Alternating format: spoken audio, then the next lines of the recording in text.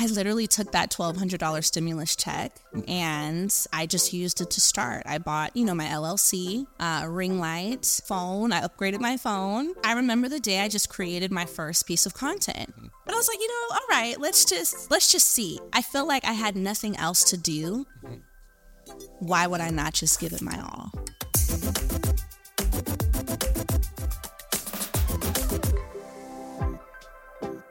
Welcome to Unique Genius, the podcast where we explore the journeys of amazing creators who are changing the world of online business. I'm Greg Smith, a creator myself, co-founder and CEO at Thinkific, and today we're talking to Ellie Diop. Now, Ellie has an amazing story of how she got started turning $1,200 into millions, all after being laid off and balancing motherhood with building a multi-million-dollar business and a community of over 370,000 people. You've got to hear how she did this. Would you have been able to do this before you became a creator? No. There would be no way. Yeah. And I'm like, this is the time because my business can go wherever. And I have such a great team. And you know what? It's really forced me to look at how do I exist? How does this company exist without me? Yeah. Like fully. Yeah. I've had to really look at the systems. We've just done so much more of an overhaul on like what makes sense. This doesn't make sense. Yeah.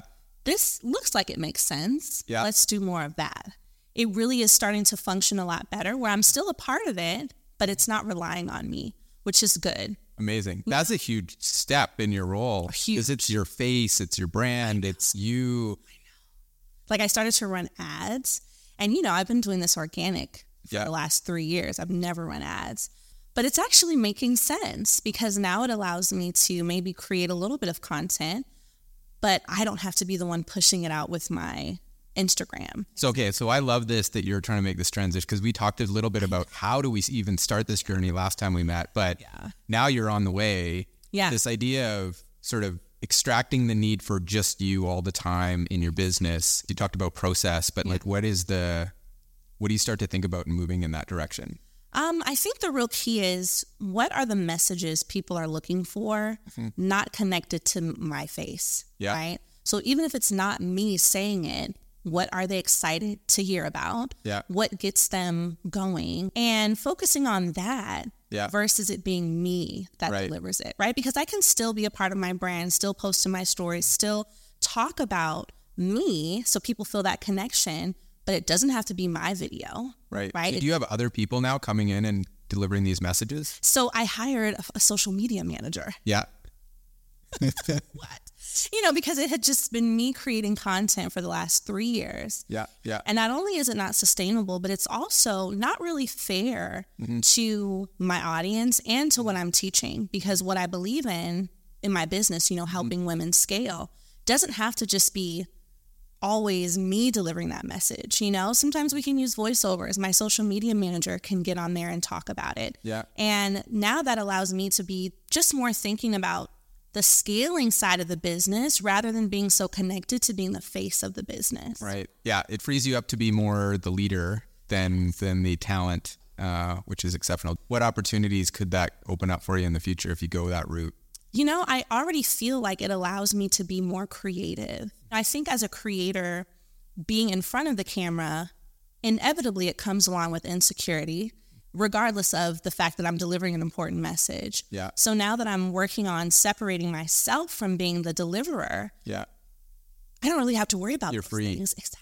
Yeah. I can just think about, well, this is what I would want to say. Yeah. Doesn't matter if I have on makeup today or not. Let's figure out a way to get it out there. That's amazing. And how can we make people more connected to that? Because I think that's what's going to make a business last. One day Ellie Talks Money is going to be old and 75 years old, and I may not want to create, content anymore.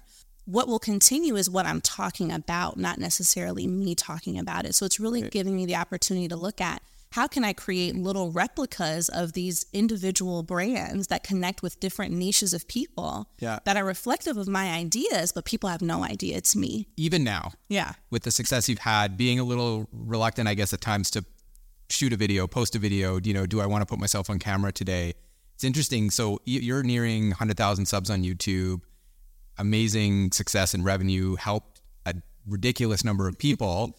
I think it was 50,000 took your course in your first year? Yeah, in my first year. Yeah. 48,000. You know, I find myself even more now that it's 3 years in, I have to give myself more pep talks than I did in my first year. You can still do this. You got this. Don't be insecure. Don't be afraid. Go create. And it's something so interesting about, you know, when you're really new to it and you're just figuring it out, you almost have no limitations or inhibitions because you don't know what's wrong. You don't know what's right. You're just doing stuff. Well, also, who's going to see it? Right. But now you know you post it and a lot of people are going to see it. So there's almost like your perfectionism gets amped up. So you get into this overthinking and I'm always telling myself, Ellie, just go back to creating the way you used to create in your mom's house with 3,000 followers. Yeah. You didn't know anything about anything. And you just said, let me go and try this. And there's something really special about that period. And so when I talk to my audience, I'm always telling them, you know, this is your opportunity to figure it out, to get it wrong, to just create, to make the content, to find your audience. Because you're thinking that having 100,000 followers is the secret. Yeah. But once you get into that realm, a different level of pressure comes. Yeah. And, you know, I have to get myself over that hump and say, okay, Ellie, just post the content. I love that because I think a lot of times we think it's hard to start and you have this fear of starting, but really that's when you're most free because like you said, you can experiment, you know? Because who knows you?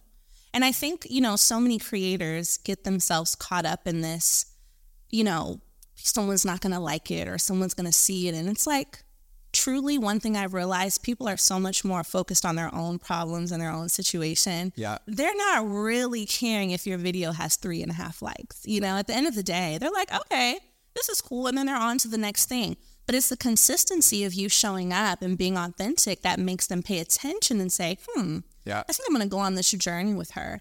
And so I'm always telling myself, Ellie, you owe that same level of openness, creativity, and authenticity to your community because that's what made them join you in the first place. So don't give that up now. But maybe now you can look at, it doesn't have to be me, but it can still be the voice, right? It can still be the story. It can still be the vibe. Which giving you that freedom is amazing to, you know, move to Senegal, to spend more time with your kids, to still have revenue coming in and being able to scale and grow a team. I want to jump back to something you're saying is sort of like moving your brand in a direction where it doesn't only have to be you. And obviously it gives you freedom. Do you think that could take you down the path of, you know, taking investments, selling part of it? Do you think, you know, no, I'm all in on this forever? I mean, one thing I've really thought about lately is getting a strategic partner. Mm-hmm. I feel like at first that was never a thought. I'm like, this is me. I'm going to do this as my baby. But since disconnecting from it a little bit, I'm like, it would be great to find someone who can help take this to the next level. You know, I still don't know if I would sell one day, but I have started thinking about what my exit strategy would be. How could this business that started, you know, my face in my mother's living room, how could it go and be something that takes on a new shape or meaning, but still connected to that original root? And it's kind of crazy to think about, but as creators, when we birth something, we think we're going to hold on to it forever, but it's very much like a child.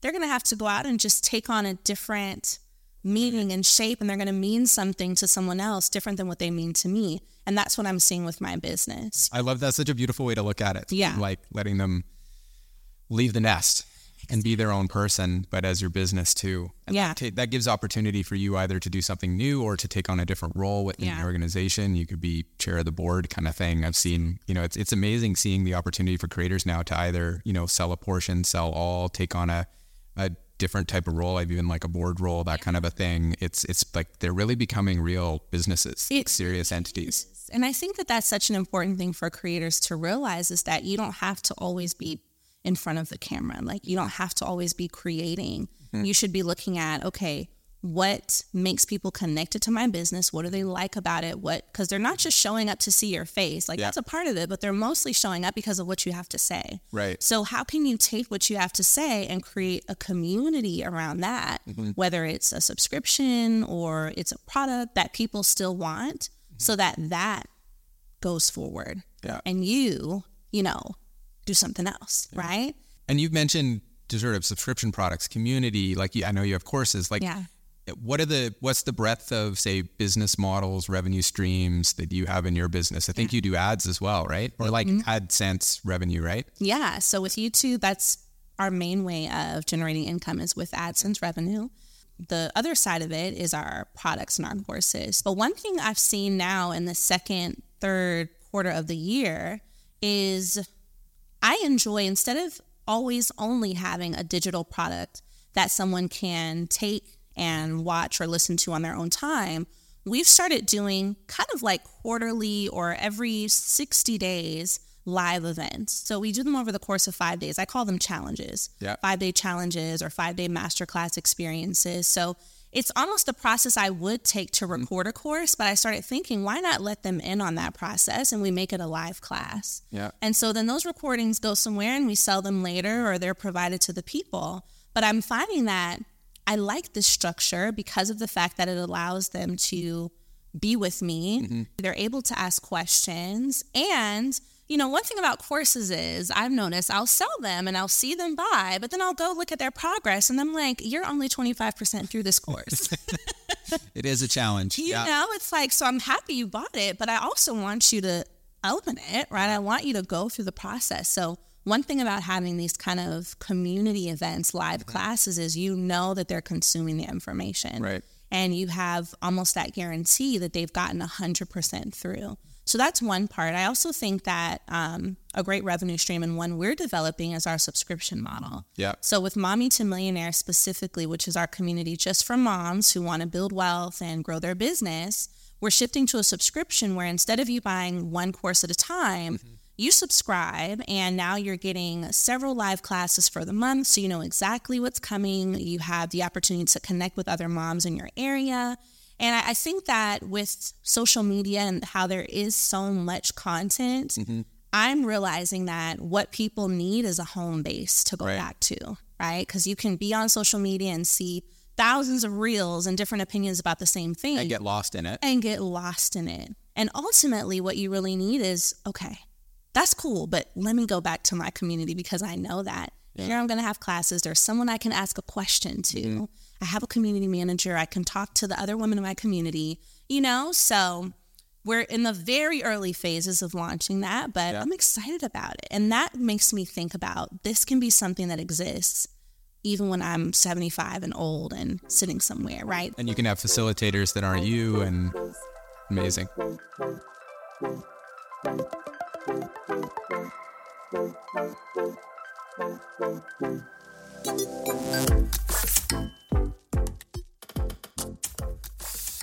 So we jumped right in. I know you've told this story many times, but I'd love to hear just little like your getting started origin story. Yes, the beginning. Because you have such a cool one. It is. And it's such a great example, I think, for so many people to hear how you got started. Yeah. So, you know, I always feel like I started my business kind of just by accident, really almost by necessity. I didn't really think I was going to be a business owner because I had a really great job. I was making 6 figures as director of sales, and then I got laid off. So I got laid off, gave birth to my twins, then got divorced at the end of 2019, going into 2020, and then moved back to my mom's house with all 4 kids. So, you know, in the period of like 6 months, everything just completely changed. That's a lot of change. A lot. So, you know, I'm back at my mom's house, didn't have a job. So I'm like, okay, let's try to start life over. I applied to probably over 55 jobs and just didn't get hired. No callbacks, just nothing. So then COVID hit and I realized that the stimulus checks were coming and I did not think about really starting a business. But as I was seeing content creators on social media, watching YouTube videos and seeing like people are making money, you know? And for me, I was like, well, if I could maybe just make $10,000 a month. Just 10. That sounds great. 10 a month. Because, you know, that's what I was making before. I'm like, okay, I could move out. I could probably get a car, you know. I was like, okay, let me try to do this. And so I kind of started thinking, well, what would I create a business on? What do I know how to do? And I just thought about my work experience, you know. Well, I know how to lead. I know how to sell. I know about funding. I could probably help women, you know, get a little more clear on their businesses because I worked in sales, you know. So I literally took that $1,200 stimulus check and I just used it to start. I bought, you know, my LLC, a ring light, a phone. I upgraded my phone. I went to Ross and got some, you know, little decorations for my background so it wouldn't look too crazy, Yeah. in my mom's living room. And I remember the day I just created my first piece of content. And, at the time I had 300 followers. So I was pretty much creating content for the people I went to college with. Right. But I was like, all right, let's just see. I feel like I had nothing else to do. Why would I not just give it my all? At this point, no jobs are hiring. If other creators can do this, maybe I can too, And so that consistency in continuing to show up and really give value that I thought was valuable based on my own life experience, and then asking, the 500 people, well, what else do you guys want to hear? That kind of give and take got me to my first 10,000 followers, then 100,000, and, in my first sale, then my first $500 day, which was like a really big deal for me. No kidding. Yeah. So I always love to hear people's experience of like first dollar, first $500 day. What was that like for you? So I was, creating content for a couple months. And one day I said, well, let me talk about business funding because I know a little bit about this and, let's see if people need this. So I created a post and, to me, it went viral because it got over 100 likes. Yeah. So I'm like, ooh, okay, maybe this is something that is relevant for my audience. So I started to ask more questions and I said, okay, I'm going to launch a pre-order of my business credit ebook for $15. Yeah. So I made something on Zoom, put it together, watched a YouTube video about digital products, and so many people, I think maybe 30 people, however many gives me $500 at $15 is how many people pre-ordered my product that day. Wow.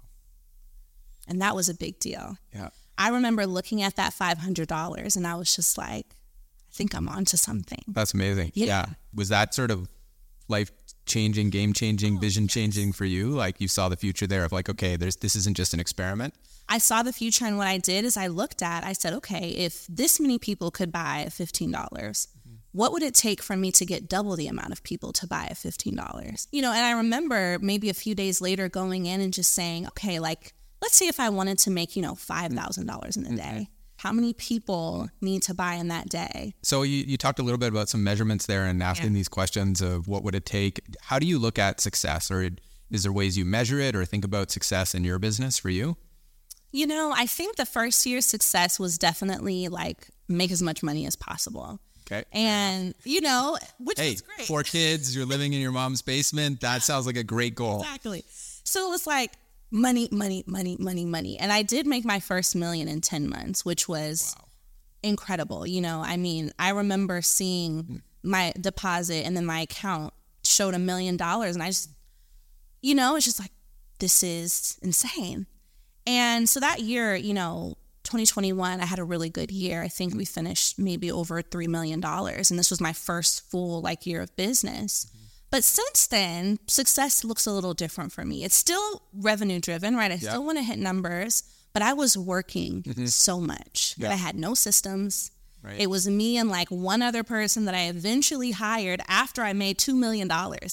Why didn't I hire someone sooner? That was your first hire. $2 million made. Now I'll hire someone. Now I'm like, maybe I should probably get someone to help me with customer service. Right. Because I was doing it all by myself. So going into year 2, when I really thought, I actually want to do this for the long term. It has to be sustainable. Success started to look like, how much revenue can I make without being live 7 times a week, because I was going live twice a day when I hit my, 3 million. You were dedicated. First year. Yeah. I was just it was the only thing I was doing. Yeah. So then I started to think, this is probably not that sustainable because my kids are getting older. They need me, Now let's look at, how much can I make without doing that? Yeah. But still being involved. That's what success looks like. Okay. How much can I make? How many hours did I work this week? Yeah. Right? What people on my team are actually generating revenue for me and what isn't. So it's starting to change every year. I think that revenue is an important number to look at, but at the end of the day, revenue is kind of fickle, right? It's going to go up and down, but what's really going to help you get it to a sustainable place is the systems and the strategies and the people. I think my first year it was like, make the money, Ellie, do it right now, and now it's really become, okay, how can I create a business that really is like designed around my life. Right. Versus creating a life that is just around my business, which really ends up not being much of a life anyway. Do you look at sort of profitability margins as you think, because you've started to build a team, you have other costs in that, within that, do you think about how much is actually going in the bank account at the end of the day? Yeah, for sure. So we always try to be at, 30-40% of our profit margin. So including team costs. Now we might move that up a little bit because of ads, if I decide to scale ads, but overall, if I'm in that realm, it's a good month. Yeah, I think for most business, like I have seen a lot of creator businesses, especially where it's courses, where you can get 80% plus profit margins. But that's often where it's like just you. And that's what was my first year. Yeah, it was so like you've 90%. Got that, but then when you want to scale, you add team, you have other costs, you build in systems and processes. You're creating a real business that can stand the test of time, bring you out of it. Now you move to lower margins, but on larger revenues and more scalability. Exactly. I think that's a great way to look at it. And you had that first year that was just all basically straight to you because you're putting everything in and getting everything out. Yeah, it's definitely stressful at times to have a team. A lot of the time I find myself staying on top of things, not even for me, but it's like I have to make sure my team gets paid, you know, and they're giving a part of their time and their day and their life to help you build something. So it really becomes a special return, I think, on energy, and I wouldn't have it any other way. Even though it's very stressful, I know that level of responsibility to make sure that my team is taken care of because they're also taking care of me is really, really important. Yeah.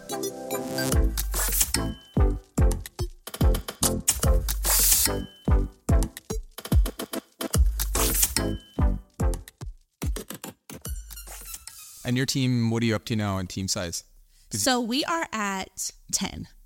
Okay, awesome. And you first hire wasn't until 2 million. Now you're at 10 people. How do you think about building team culture, core values, finding the right kind of people to hire? So a lot of the hires that I make are usually based on referral or someone that I know. And generally I know that if someone who's already working with me or knows me is referring someone, they probably know that there's going to be some sort of alignment. I think last year we actually had a conversation about putting words to it. One of the words that we identified as a value of our team is definitely excellence.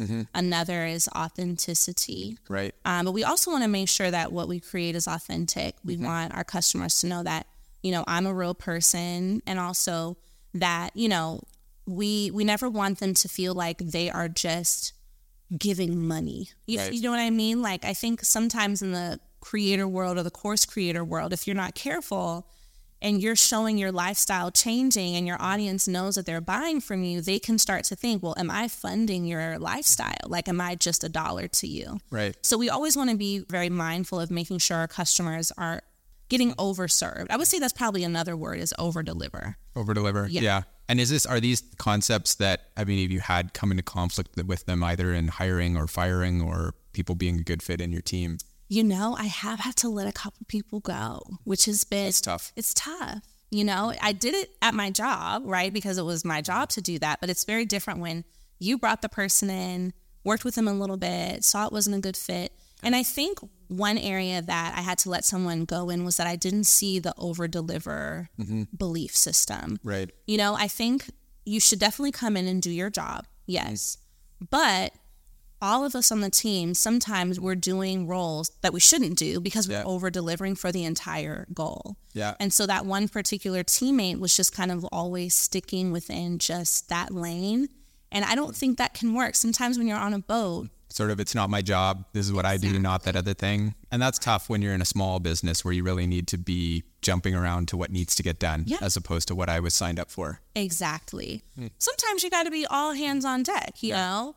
I got to do stuff that I don't even really know how to do because my project manager does it. But if it needs to get done, I'm going to get in there and do my best to make sure it gets done, Sounds like you really do have a sense of these are the things that are important to you within your team, to your customers, to your business. And now I like you're taking that intentional approach of trying to discover that in the interview. So you in advance, is there going to be a good fit? Or are they going to live the way we live with our customers and our business? And one thing that I've also done is in my, on my Instagram. So that's pretty much our biggest lead source because I have over 500,000 followers there. They're really engaged. So when we, get new customers or people on our email list, they come from there first. Then probably, TikTok, YouTube, and it kind of goes down from there. But one thing I've done is I've added in like people into my DM. So I always had a customer service team, but I've since added 3 more kind of customer service people, or I like to call them setters. Yeah. So they really go in and have conversations with my audience. So they're in your DMs for you. Exactly. You've given them access so they can talk through your DM. Mm-hmm. Yeah. So they talk through my DMs, they answer questions. Sometimes if it's, the right call to action, they sell the products.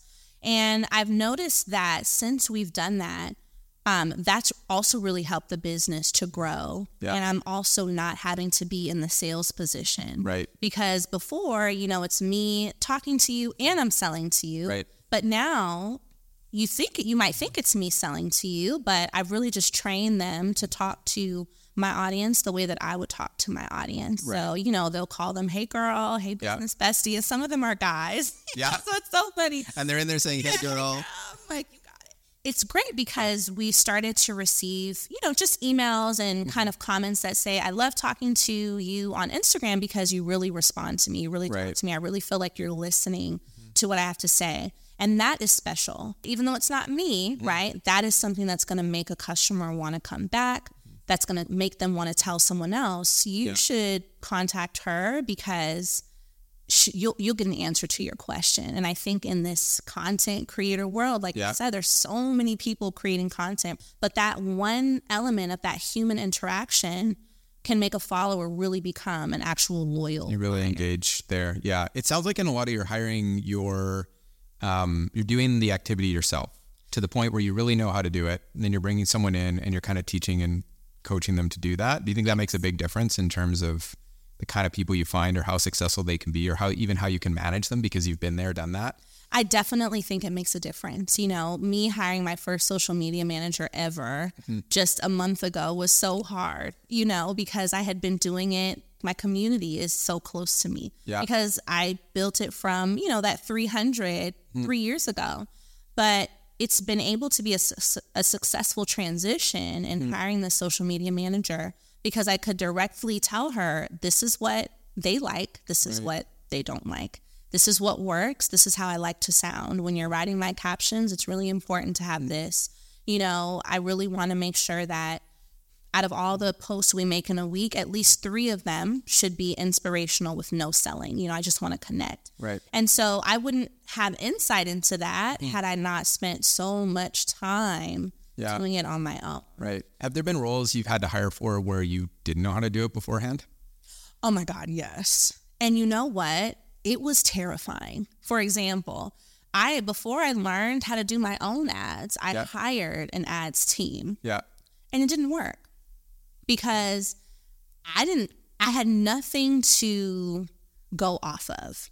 Right. I had nothing. You didn't know if it was working, how to measure it. Nothing. I'm just trusting what this person is saying. And it's okay to outsource work, but I think when you are building a business, you have to know at least a little bit before you outsource. So you don't have to be the expert, but enough to understand, just enough to manage and understand if they're doing well or not. Exactly. Yeah. It's so important because I spent all that money and really realized the return I was getting from ads was less than what I was getting from organic marketing. Right. And if I had just studied it a little bit before being in a rush to do it because I saw other people doing it, I probably could have avoided that like $10,000 mistake. Sometimes when you're building a business and you have the money to hire and outsource, sometimes that's the first go. Totally. And now I've started to train myself, well, Ellie, wait, just because you have the 10K to go and put on this, don't do it, right? Yeah, I love this. Sounds like you have a lot of principles around building a team, like from, taking it a little slower, doing it yourself first, or at least a base level understanding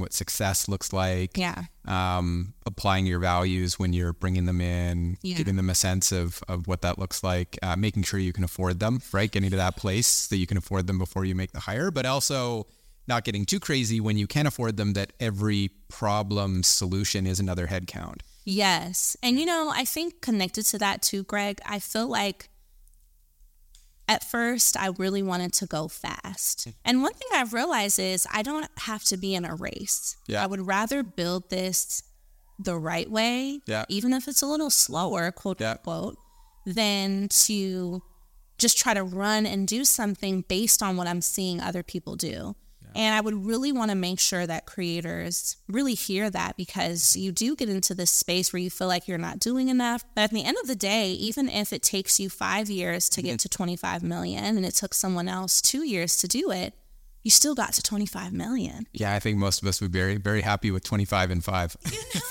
Even a lot less. Yeah. Like, you still did it. And so I've really now decided, let's hire when we really feel like it's time. Yeah. Let's launch when we feel like it's really ready, not to try to get a certain revenue number before the end of the quarter, right.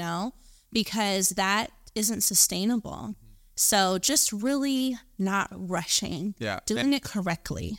Yeah, that's a great way to look at it. Because I'm like, I don't want to rush. And then in 5 years, when I still want to create, I really can't, because maybe I rushed to just get these numbers and I lost that trust with my audience. Right. I like how I think in every question we've talked about, you jump back to your audience, the people you're serving. So early days, you were creating content, a few things worked, then you started asking, what do you want more? How is this working? And even now, through your DMs, you're constantly engaging. How does that sit within your business? Has that been a critical element of your success? It is. We survey our audience via email at least once a week. Yeah. I survey them in my DMs at least once a week, where I just ask them, what do you need help with this week? Like, what's going on in your business? What are you struggling with in whatever area? And so it helps me create better content, but it also helps me understand where my audience is. Because one thing I've really noticed, and that has kind of been a hard thing, is, I have been an expert in one subject area for the last 3 years, which is business funding. And I still love that, but I've grown as a business owner and as a creator. And I'm sure the people that I taught funding to 3 years ago have also grown, where they may not need that. So I'm really in this phase where I'm like, how do I give them new and different value while still staying true to what they know me for, which is, of course, the funding, the scaling, the strategy, but there's so much more to business now that I want to talk about. And I think that that's so key, because you have to grow with your audience. That's what I'm feeling like. Right. I feel like I have to grow with them, because if I keep giving them the same thing, yes, I'll get new people, but the ones who were there from year 1 to year 3 are going to be like, okay, girl, like, I've heard it all before, You don't want to lose them. You can evolve with. And it sounds like you've done this the whole way through, which is amazing, to keep learning from them, bringing that back in. It's like, it's not just an audience that serves you from a dollar perspective. Yeah. In a much bigger way, not only are you serving them from the products you deliver, but there's this like mutual symbiotic relationship of you asking them questions, they're asking you questions, you're learning from each other, growing, evolving. It makes it something that is much more sustainable for the long run, I think. Yeah. So you have to be asking your audience questions. I think that people are so afraid of if people are going to like their stuff. But at the end of the day, they are your everything. When you decide to be a creator, there's a level of responsibility, that, hey, you are a part of someone's, even if it's just 15 minutes a day. And I don't think we should take that lightly.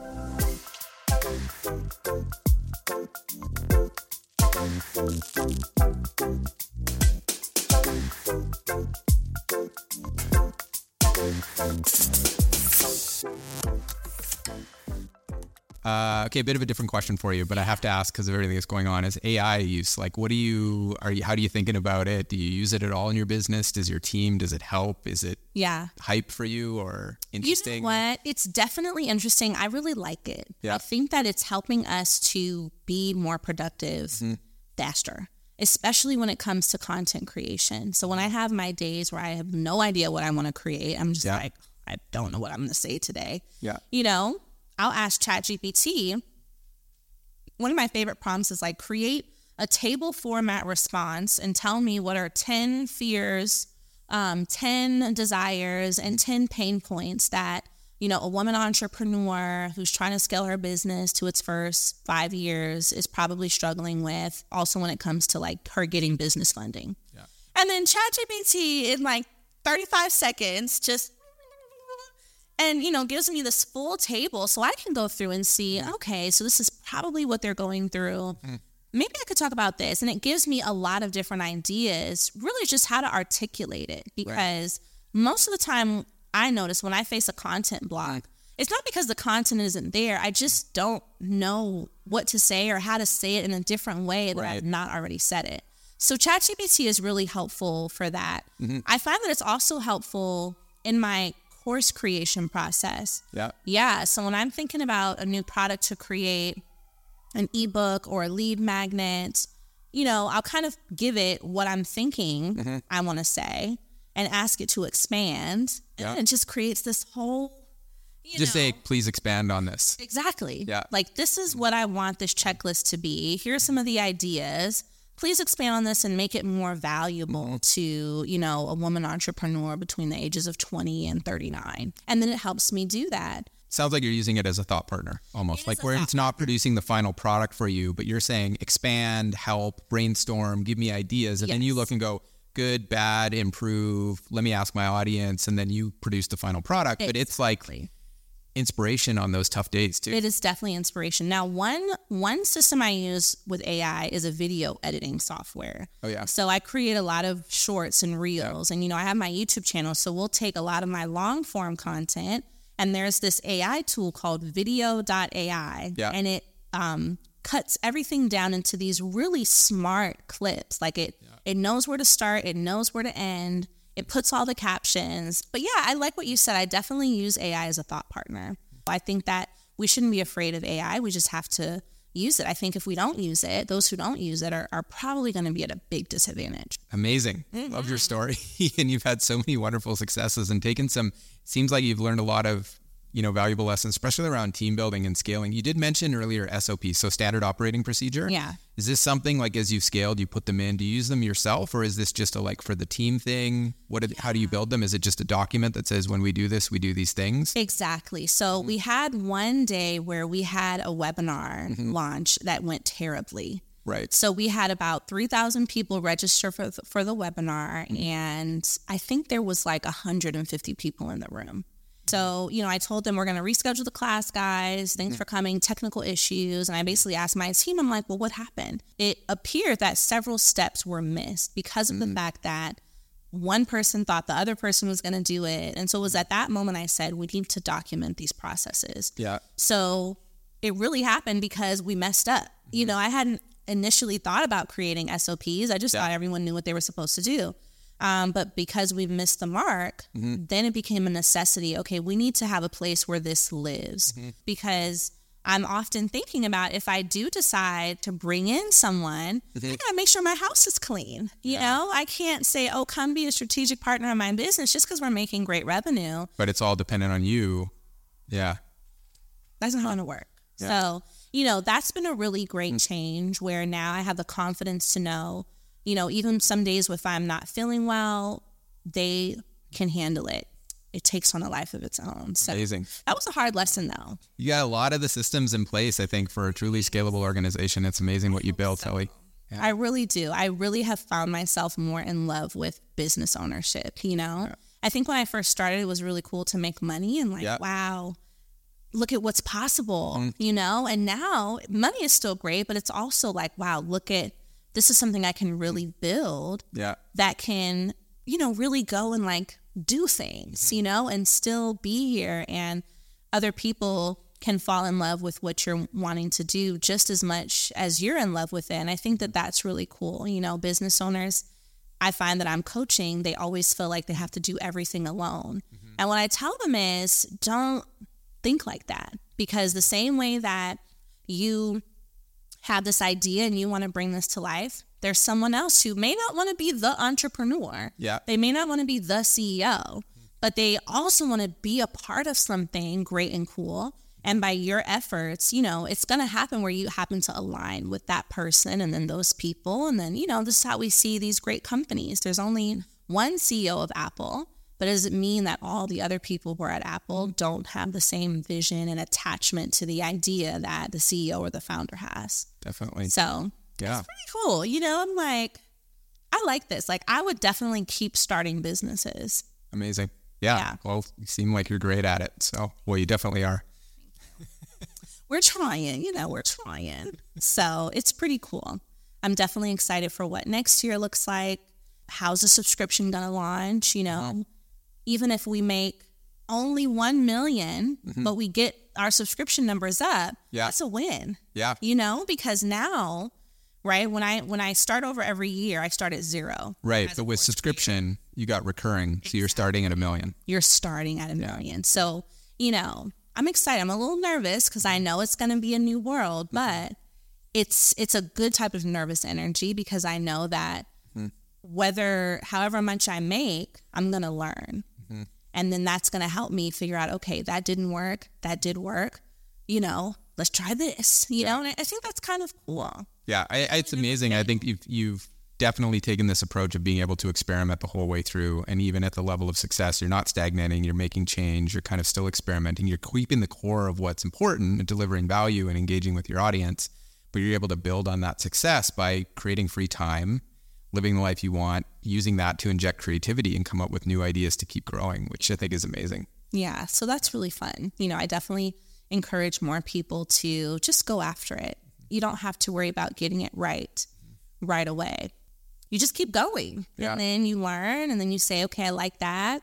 I don't really like that, or they didn't really like that. So let me adjust a little bit and try this. When you are really obsessed with the process and connected to that, the outcome is always going to be great, regardless of what number you land at, because of the fact that you're focused on making the process better. And I feel like that's where I am. And I hope that this is where I'll stay. Seems like you're in a pretty sweet spot that way.